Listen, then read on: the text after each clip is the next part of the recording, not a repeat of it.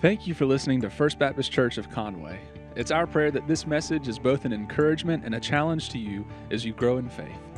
As we all move forward in light of COVID-19, we want to encourage you to make a priority of joining us in person for worship. Because as you know, listening to a podcast can never replace the need we all have for fellowship and corporate worship. So we look forward to seeing you soon. In the meantime, here is this week's message. I'm so glad that you're here with us again. I'm glad to be here as we continue our series through the book of Philippians. And so far, we've learned some pretty great things that the Apostle Paul tells this church and tells us. But specifically, the past 2 weeks have been rather important because we've seen Paul kind of lay the groundwork for the mission that you and me, that we are supposed to be a part of, because this is what Jesus gave us to do. We're reminded of the importance of sharing the gospel. That you and me, we need to be active in telling people about Jesus. And we learn that from Paul that even in the midst of our difficulties, we can use those difficulties and those hard things we all go through in life to still share the gospel. In fact, it can springboard us into a different mission field and reach people we never would have thought about reaching. You know, I've been encouraged because I shared a pretty an important story in my life with you that Sunday, and I've heard from many of you how that's helped you then share your story with other people, and it's helped other people hear what you've been through to talk about the goodness of God. And I mean, that just excites me. Remember, your testimony is something that nobody can ever take from you. It's yours, what you've been through, and people usually enjoy stories, right? So just remember, when you share your story, people will lean in and listen when you talk about what God has done in your life and through your life. Also about evangelism, we were really encouraged because this past Wednesday, we had 16 people come out to take part in the evangelism training, the practicum, where we learned how to share our faith, and Pastor Scott gave us some simple tools that we can use to do this. I mean, 16 people. If we have 16 people in our church actively sharing our faith, can you imagine? Well, we saw what 12 did, didn't we? Ever read the book of Acts? And so if you didn't show up and you forgot about it and you really wanted to be here, but something came up, I want to encourage you to come out this Wednesday, because this is a 10-week thing that we're going through. 10 weeks is right? 10 weeks, yeah, 10-week thing that we're going through. And so if, listen, you want to be a part of that, come out on Wednesday night. Come be a part of learning how to share your faith with other people. Okay. Next, we learned last week that our mission doesn't just stop with sharing the gospel, but we saw that what also is a part of our mission is sharing our faith, but then also helping people become disciples of Jesus Christ. And we saw how Paul was willing to give up his desires so that people could grow in their faith. And church, that's why we exist. That's why the body of Christ exists. We exist to help people grow in their relationship with Jesus. We have to put aside things that we want on our desires in order to help other people. So the question and the thing we talked about is, you know, the self-internal question is, what are we really living for? Are we living for sports? Are we living for retirement? Are we living for that one day somehow, something? Or are we really living and believing in the mission that Jesus Christ gave us? Because anything else you live for is small compared to what Jesus has asked you to do. Because we must be gospel-driven people. And what that means is we must allow the good news of Jesus Christ to control the direction of our lives. Not only what we talk about, but what we do in our homes and in our workplace and everything else. We must be gospel-driven people, but also we must be a gospel-driven church. That is, collectively, we put the gospel and what it calls us to do as the primary focus of what we're doing. So today, Paul, after talking about those things, he goes in and talks about a topic that he knows must happen in order for us to actually accomplish this. He says there's one thing you got to know, one thing that you have to pay attention if you really want to get serious about the mission of Jesus. And have you ever in your life known, how about this? Have you ever been in a situation where you knew what you were supposed to do? The answer was so simple, but then you learned that just because something was simple doesn't mean it's easy. For instance, how about losing weight? The answer is simple. Burn more calories than you eat. You're like, really? No, I mean, like, that's it. That is how you lose weight. Burn more calories than you eat. Diet and exercise are the key. It sounds simple, but it's not that easy to do, is it? It's rather challenging. Or how about not being in debt? The answer is super simple. You know what the answer is? Don't spend more than you make. You're like, Brian, that's so simple. I know, but is it easy? Not for some of us. Not if we've developed bad spending habits in our life, right? It can be rather challenging to figure that one out. But if we're honest, it's the simple things we know we should do that often get overlooked. We like complicated answers. Well, I'll be honest, I like complicated answers. I like complicated answers because then it gives me complicated reasons on why I don't do what I know I should do. For instance, Brian, well, how come you haven't lost weight? Well, I read in an article, right? It's because the air pressure, along with being next to the ocean and the tilt of the earth, along with my blood type, and then my hazel eyes, when you combine those things, when there's a full moon for 30 days after, I cannot lose weight. It's all backed by science. And I love it because it's like, I can't. There's nothing I can do about it. I can't change my eye color, so therefore I can't do it. That sounds a whole lot better than, let's be honest, I eat too much pizza and ice cream. Like, I don't know what to tell you. The other one sounds so much better because it's almost embarrassing, right, to admit that simple things aren't easy because they seem like they should be. We think if it's simple, that means it must be easy. But what we have to understand, and this is a safe place to be honest about those things, is just because something is simple doesn't make it easy. And the reason I bring this up is because what Paul talks about today is simple. It's common sense, it's obvious, but yet it is one of the most overlooked aspects of our faith and as a body of believers. It's one of those things we just don't really pay attention to because it sounds so simple. But not only do we think it's simple, I think somewhere down the road, churches just think, oh, well, that happens just like automatically. Like we don't have to monitor it, it just kind of happens. But just like I don't automatically lose weight without putting in effort, and just like I don't automatically not go into debt without putting in effort, even the simple things we have to be intentional about, but it doesn't make it easy. You see, because Paul dives deep into this topic. He dismantles our excuses and our rationale about why, as a body of believers, we may not take this serious, and why maybe you don't take it very serious. Because here's what he wants us to know. That if you and me, if we are going to get serious about the mission of Jesus Christ, if we're going to reach people with the gospel of Jesus, if we're going to make and mature disciples, then as a church, we must, absolutely must, take unity serious. It sounds simple, but it's not that easy, is it? But this is the simple thing that must happen in order to accomplish our mission. This must be a priority for our church, our leaders, and each and every person who calls First Baptist Church of Conway their home. Unity. Because you know it's never helped a church or the gospel when a church is known for not getting along, running off their pastors, talking about other people behind their back. Have you ever heard that helping a church? I tell you the story, and I think I've told you before. Me and Jess, we first got down here. We were at the ball fields watching our kids. They did something with baseball. I don't remember exactly what it was. But we were there, and these two ladies behind us were just sitting there talking and bashing their church.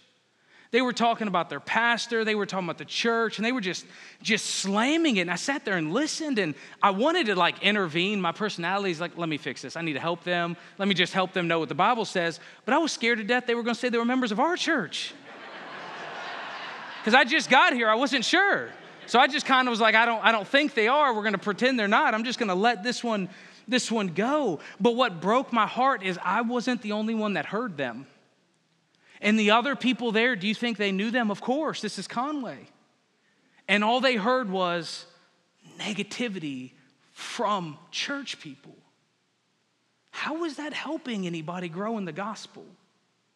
How is that deepening people's relationship?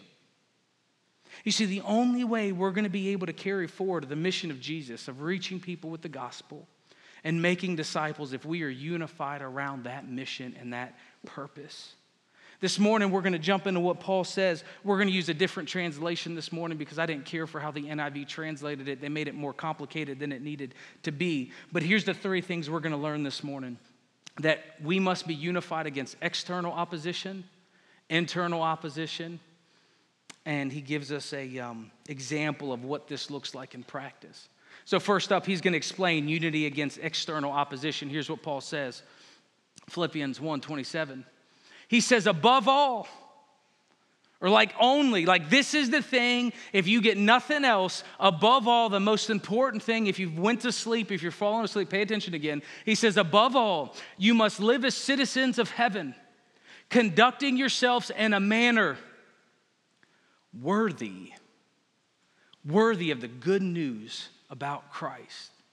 You must conduct yourselves in a manner worthy of the gospel of Jesus Christ. The thing he wants to be clear about is that believers are not supposed to just make statements with their mouths, but make statements with their lives. They are to live and conduct themselves in a manner worthy of what Jesus has done. If you believe in the gospel, you must conduct yourself in a way that's worthy of the gospel message. Why? Because they're citizens. They're partakers. They're citizens of heaven. That's where they're really rooted in. That's where their loyalty needs to lie. And this should clarify your voting practices. That we are to be about kingdom people, about Jesus people, not political parties. We're not looking for the next savior of the world to come through politics, folks. Jesus already took care of that. He is the king. He is the savior of the world. And our lives should be shaped by the gospel. We should be gospel people. And he tells us how to do this. He says this in second part of 27. He says, then, whether I come to see you again or only hear about you, I will know that you are standing together with one spirit. You hear that unity? Standing together with one spirit and one purpose, fighting together for the faith, which is the good news. And I tell you what, those verbs get me fired up. See, you're not impressed that I know what a verb is. You should be impressed that I know what a verb is. Like, that excites me about what Paul is saying, because this word standing together is a military word saying do not lose ground. We've gone this far. We've taken this land. No matter what happens, do not give up the bridge. Do not let them overtake it. Stand your ground and come together with one spirit, like the togetherness, because we have one purpose. As we talked about last week, we are to be purpose-driven people. We're to be people driven by the gospel, driven by the mission of Jesus Christ. And we are designed in a way, all human beings are, that we will give our lives to something. And Jesus invites us to give it to him and his mission. So he says, stand together, band together. Don't let anything overtake it. Because united in one spirit and one person. And then he uses this athletic word to say to strive for, or, I love it, fight together. Folks, we're not supposed to fight each other. We're supposed to fight together. For what? Well, you know, Brian, I love this paint color, and we just needed for the faith. Folks, the gospel tells us that people are literally dying and going to hell every single day. Do we believe in the gospel?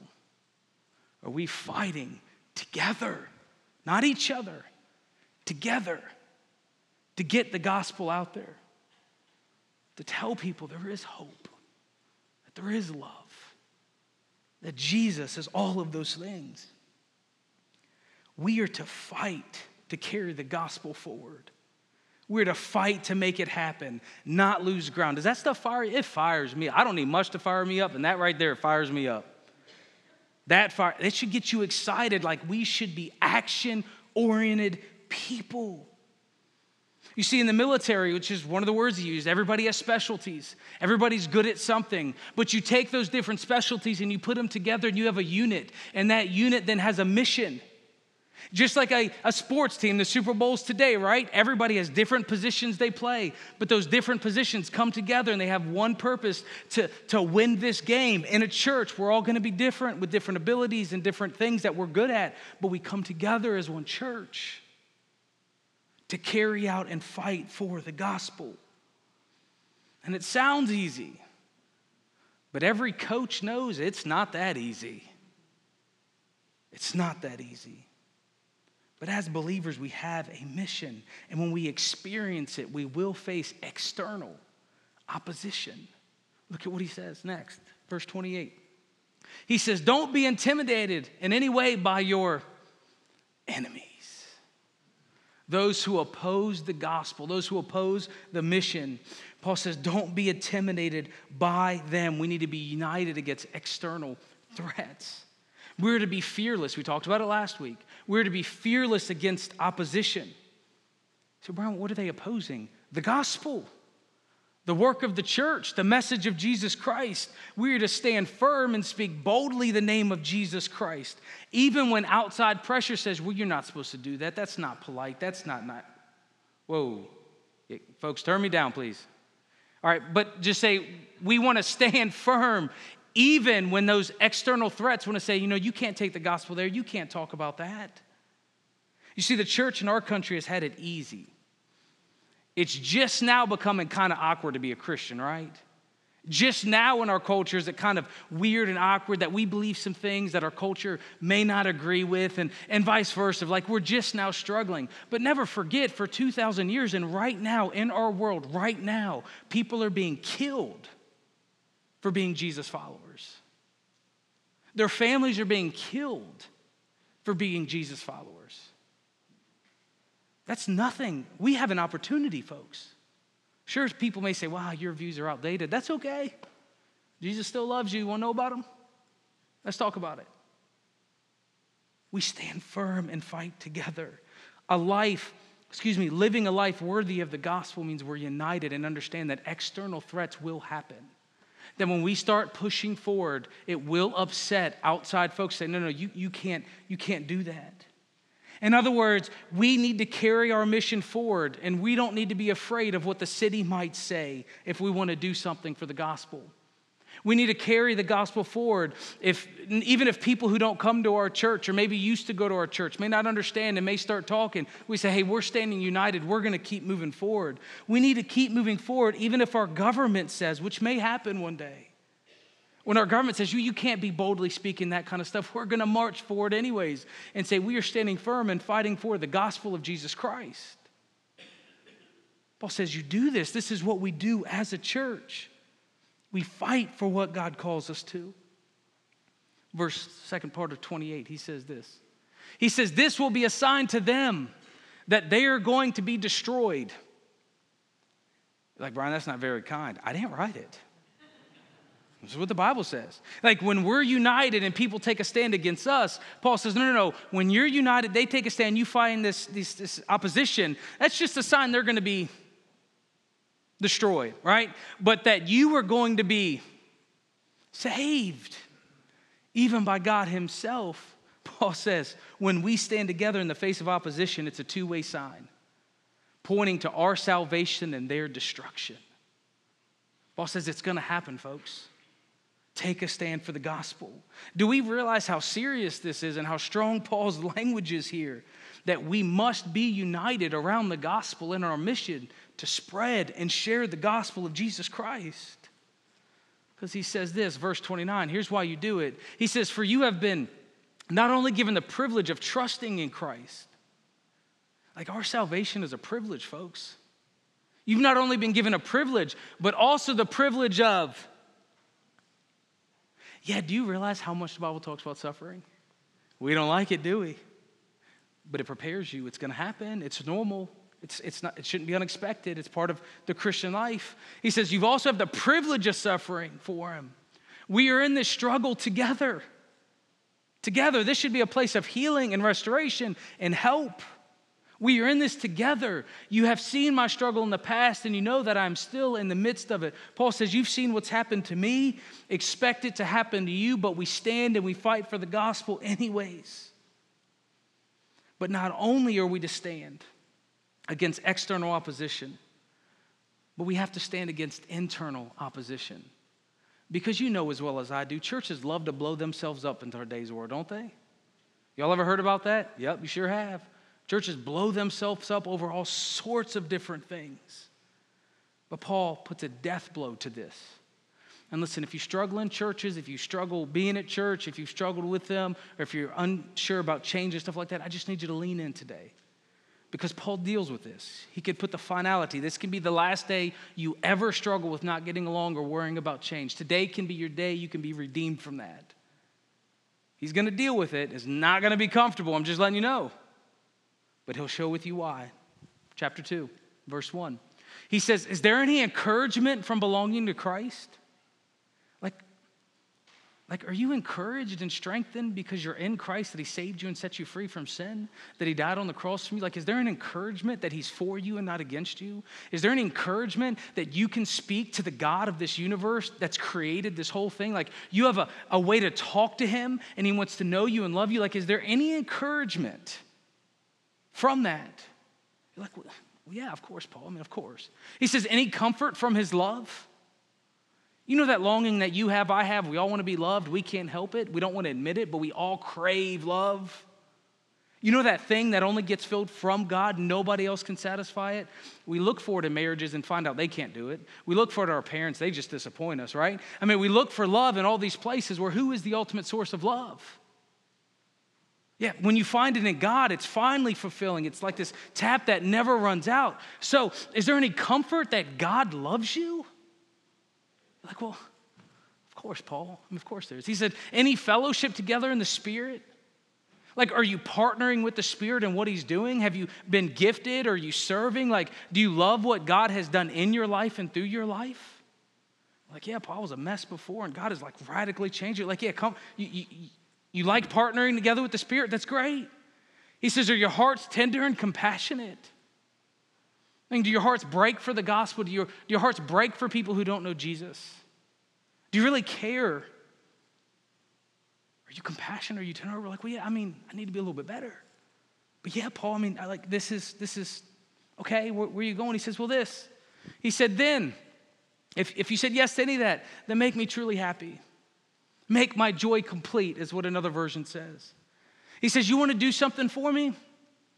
Get along. Come together. And until I was a parent, I probably wouldn't have understood this. Because the one thing I want my kids to do is what? Get along one day for 1 minute. Please just stop fighting. Just quit. Just love each other. I mean, I tell them, I said, look, these are your best friends, whether you know that. They're the only people who are going to be here your whole life. Your spouse won't know you as well as they know you. Like, these are your people. This is your family. He says, just get along. You see, Paul's the founder of this church, and he wants them to be successful. He just wants to see his people get along. And let me ask you a question before we get any further. Are preferences more important than God's mission to you? Before you answer that, what do you talk about at church? What do you talk about when you're away from church? And what do you say about the church? What do you argue about? What do you call your friends about? Do you call about because you're excited that you've shared the gospel and your friends are coming to church, or do you complain about Brian wearing jeans today? We laugh because it's uncomfortable. But is our preferences more important than our mission? And if so, it's okay. Just lean in today. It's okay. Just lean in today. Because God has given us a mission. He wants us to get on board with that. And Paul says, so make me truly happy by doing this. He says, by agreeing wholeheartedly with each other. You're like, but have you met? He's like, I know. Work it out. Agree wholeheartedly with each other. Loving one another. And working together with what? 7 purposes in mind. 1 mind, and purpose. Meaning we are so unified. We are one spirit. We are of one mind. We are agreeing. We are like a well-oiled machine, ready to reach people and make disciples for Jesus Christ. Like that's what this whole section, I can't make this up. It's too good. Like this is what he's saying. This is what he's driving out. That we are to agree wholeheartedly. That means have the same mentality. We can't agree about everything, but we can agree about what we're doing here, what our purpose is at a church, and what God wants for us to do. And we have to come to the place, each and every one of us, that our mission given by our Lord is more important than our preferences and our comfort. Is reaching people more important than the seat I sit in? Like, sounds silly when we frame it like that, doesn't it? But is reaching people with the gospel, seeing lives change with the gospel, more important than our comfort? The answer needs to be, well, yeah, okay. So we agree wholeheartedly, loving each other, and that must be our common goal. That we accept people where they are. I mean, all messed up, from all sorts of messed up backgrounds. Not people who just look like us and come from the same school we come from or the same socioeconomical status that we come from. Like not just those things, but like we accept people who are different, who are raw, who are struggling. Like we love people. But we love them enough to say, hey, you can come as you are, but you can't stay there. You got to get going. We got to work through some of this stuff. That's what we do as a church. We love you where you are and then love you enough to tell you you can't stay there. Isn't that what you do as parents? Of course it is. So we love each other and then we work together with one purpose, one mind, in agreement that we must love and do the things that Christ has asked us to do. That is sharing the gospel and helping others grow in the gospel of Jesus Christ. You see, unity is not an option. It's a mandate. Teamwork is not an option. He's not done talking. He's going to keep going. He says this, don't be, we're like, let's just skip that word, right? Don't be selfish. Don't try to impress others. Be humble, thinking of others as better than yourselves. We're like, man, come on, Paul. How'd you know me? I know. Don't look out for only your own interest, but take an interest in others too. Selfishness says it's about me. Selfishness says it's what I like. We don't try to impress people, meaning pride. That's the issue there. Pride takes us to a place where we think we're more important. And remember, we've talked about this. We know we're prideful if we start giving people our resume and they never ask for it. When you start talking about your careers and your jobs and how awesome and amazing you are, that's pride. Let it go. He says, be humble by thinking of others as better than you. You're like, yeah, but Brian, did you see them? He's like, yeah, just think they're better than you. Because if you thought someone was better than you or that really important person, like I don't get starstruck. I know a lot of people do, but if you saw that person that you thought was really awesome, you would do everything possible to make them happy, wouldn't you?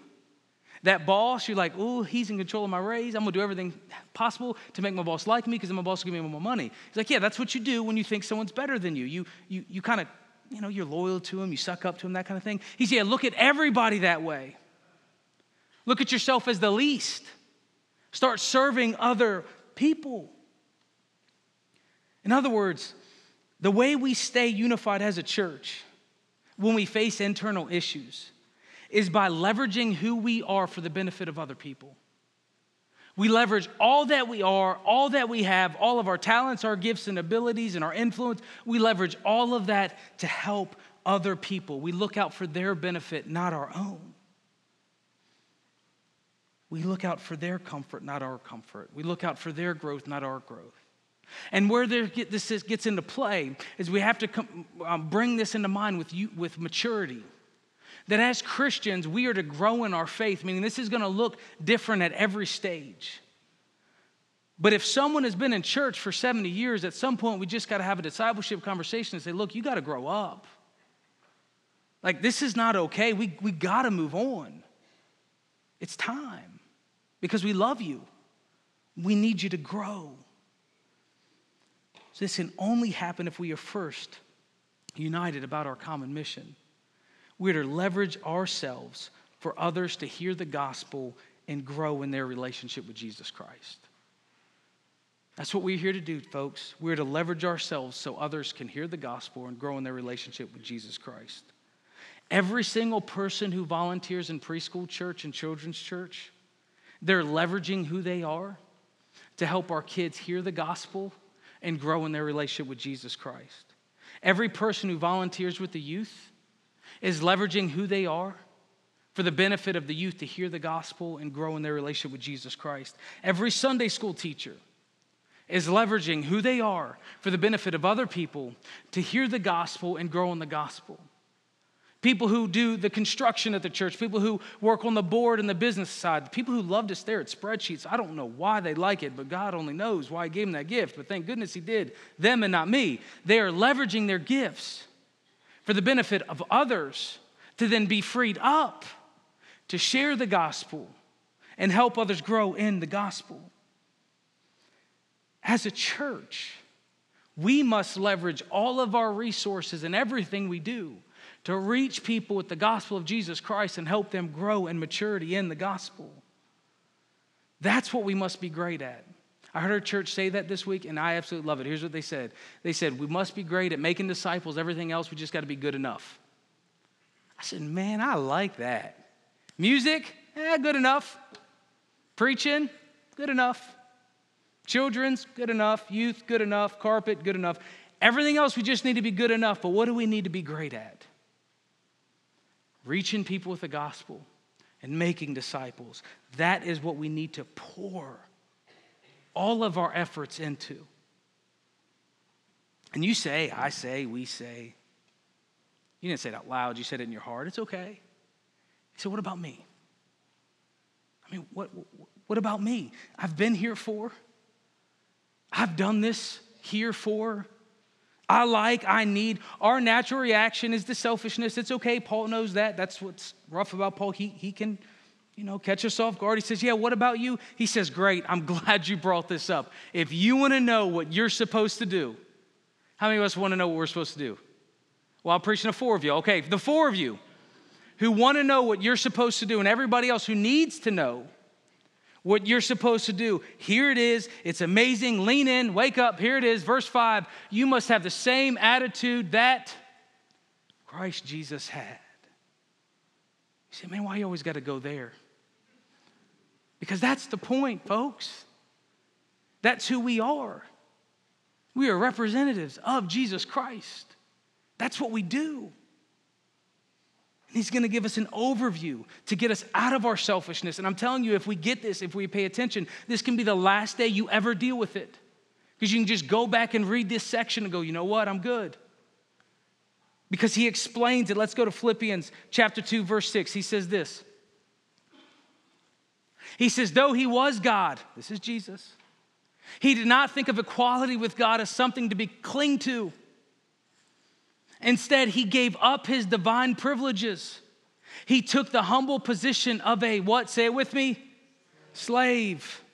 God came down to be a slave. That's our faith, folks. And was born as a human being. Jesus did not use His divineness for His benefit. What would you do with divineness? Well, I'd be out of debt. I'd have a big old house. I mean, it would be bad. Wouldn't you? You've ever played What Happens If You Win the Lottery? Y'all ever thought through that? Yeah, imagine if you were God. What could you do?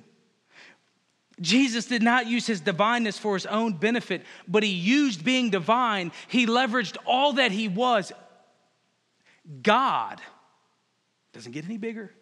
For the benefit of you and me.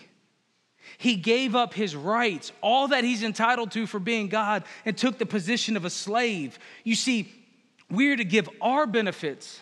We are to give up all of who we are for other people rather than cling to. Right? What we cling to is the source of selfishness, the stuff we don't want to go. We want to cling to it and hold tight to it. But He says, no, give that up. Give up what you're clinging to and take the posture of a slave. You serve other people. Give up your rights for the benefit of other people. So we leverage all that we are because it's because of His divineness He was able to sacrifice Himself on the cross.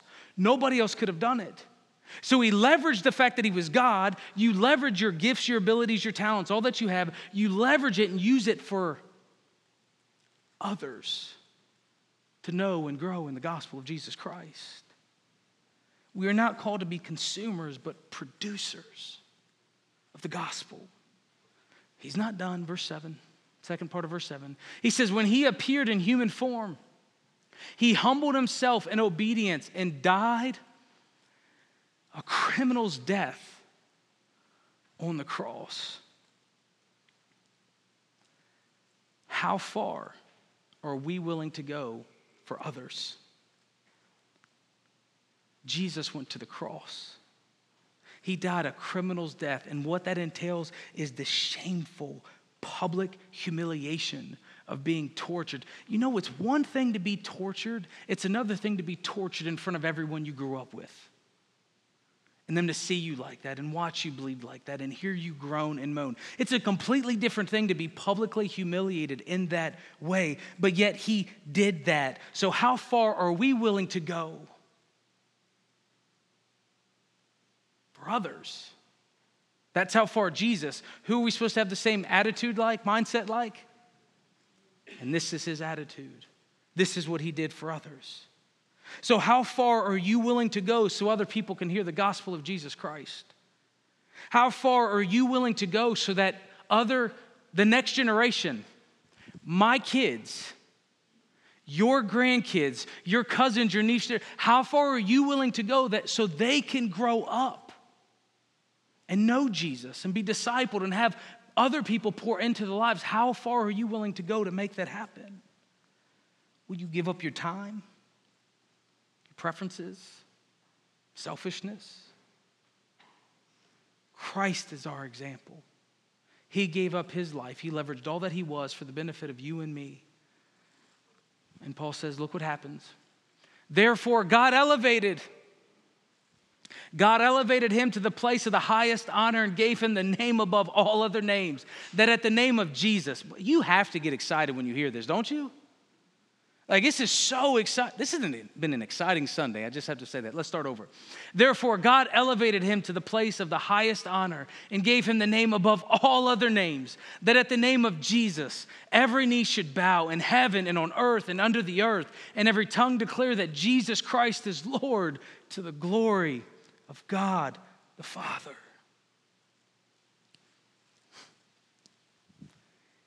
He gave up for the benefit of others.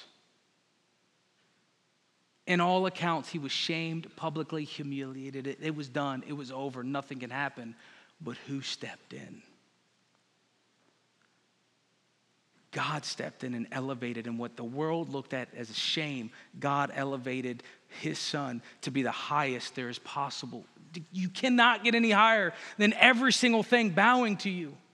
What we miss is this, is that when we're involved with God, when we give up things for God, when we let go of our preference, we let go of our desires, we say, God, it's for your glory. It's for the discipling and reaching other people for your glory. God, when it's all about you and we think we're giving things up, he turns around and then he has the ability to elevate you further and higher than you could ever go yourself.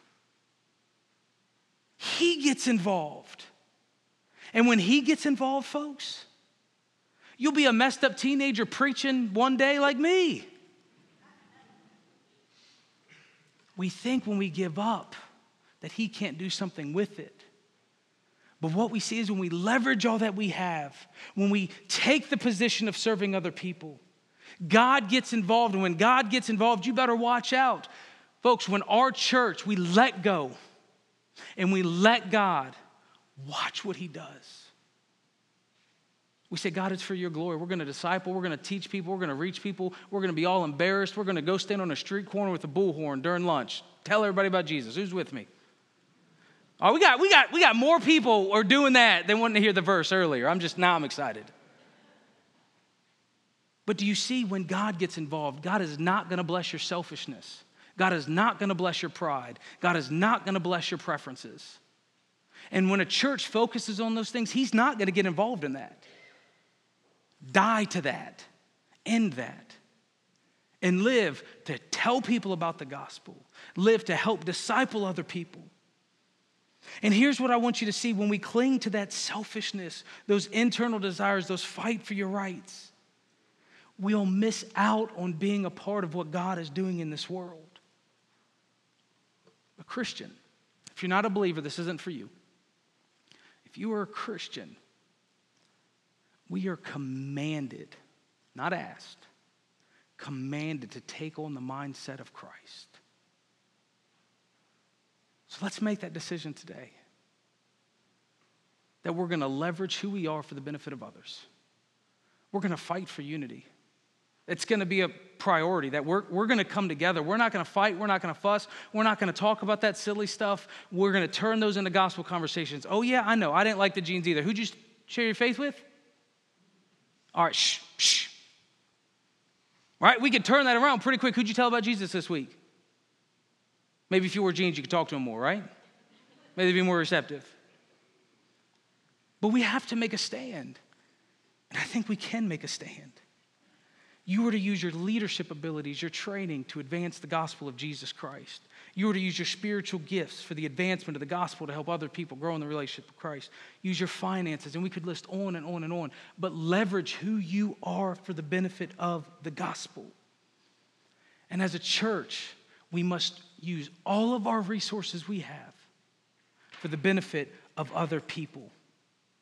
Pour our resources in helping you grow as a Christian. And then what we want to do is then we want to release you into your home. We want to release you into your workplace. We want you to use all that you are to be the best business leader, to be the best manager, to be the best business leader, to be the best lawyer, doctor, fast food worker, janitor. It doesn't matter. Be the best you can possibly be for the glory of whom? Right, reaching people with the gospel of Jesus Christ. We want to train and develop and then send you out. To then come back and get refreshed to send you out. So church, are you ready? Are we ready to take a stand for the gospel? Are we ready to fight for the gospel? Have you settled those attitudes in your heart? Today is the day. Put it to death. And let's put on the mindset of Jesus Christ. This isn't easy. It's simple. But it's not easy. But remember why we do this. Philippians 1:27. Above all, you must live as citizens of heaven. Conducting, this is what it looks like. Conducting yourselves in a manner worthy. I think unity, what Jesus did for us on the cross, I think Christ is worth our unity, don't you? Let's pray. Heavenly Father, we know that you've given us a mission. We know that we are to share our faith with other people and invest in them to help them grow to be more like Christ. Heavenly Father, we humbly confess that pride and selfishness and all preferences, they all creep up in all of our minds. But Lord, we accept that to take on the mindset of Christ. Father, we're going to give up those things we cling to. We're going to take on a position of a servant. And we thank you for all of the people who've intentionally invested in our lives. Father, we want to invest in the lives of others. Father, stir inside of us how we can be disciple makers, how we can lead ministries, start ministries, or use our gifts to expand your kingdom. Father, I thank you so much for your goodness and your mercy in our lives. And I pray that you use our church in a mighty way for your glory. Precious name of Jesus we pray. Amen.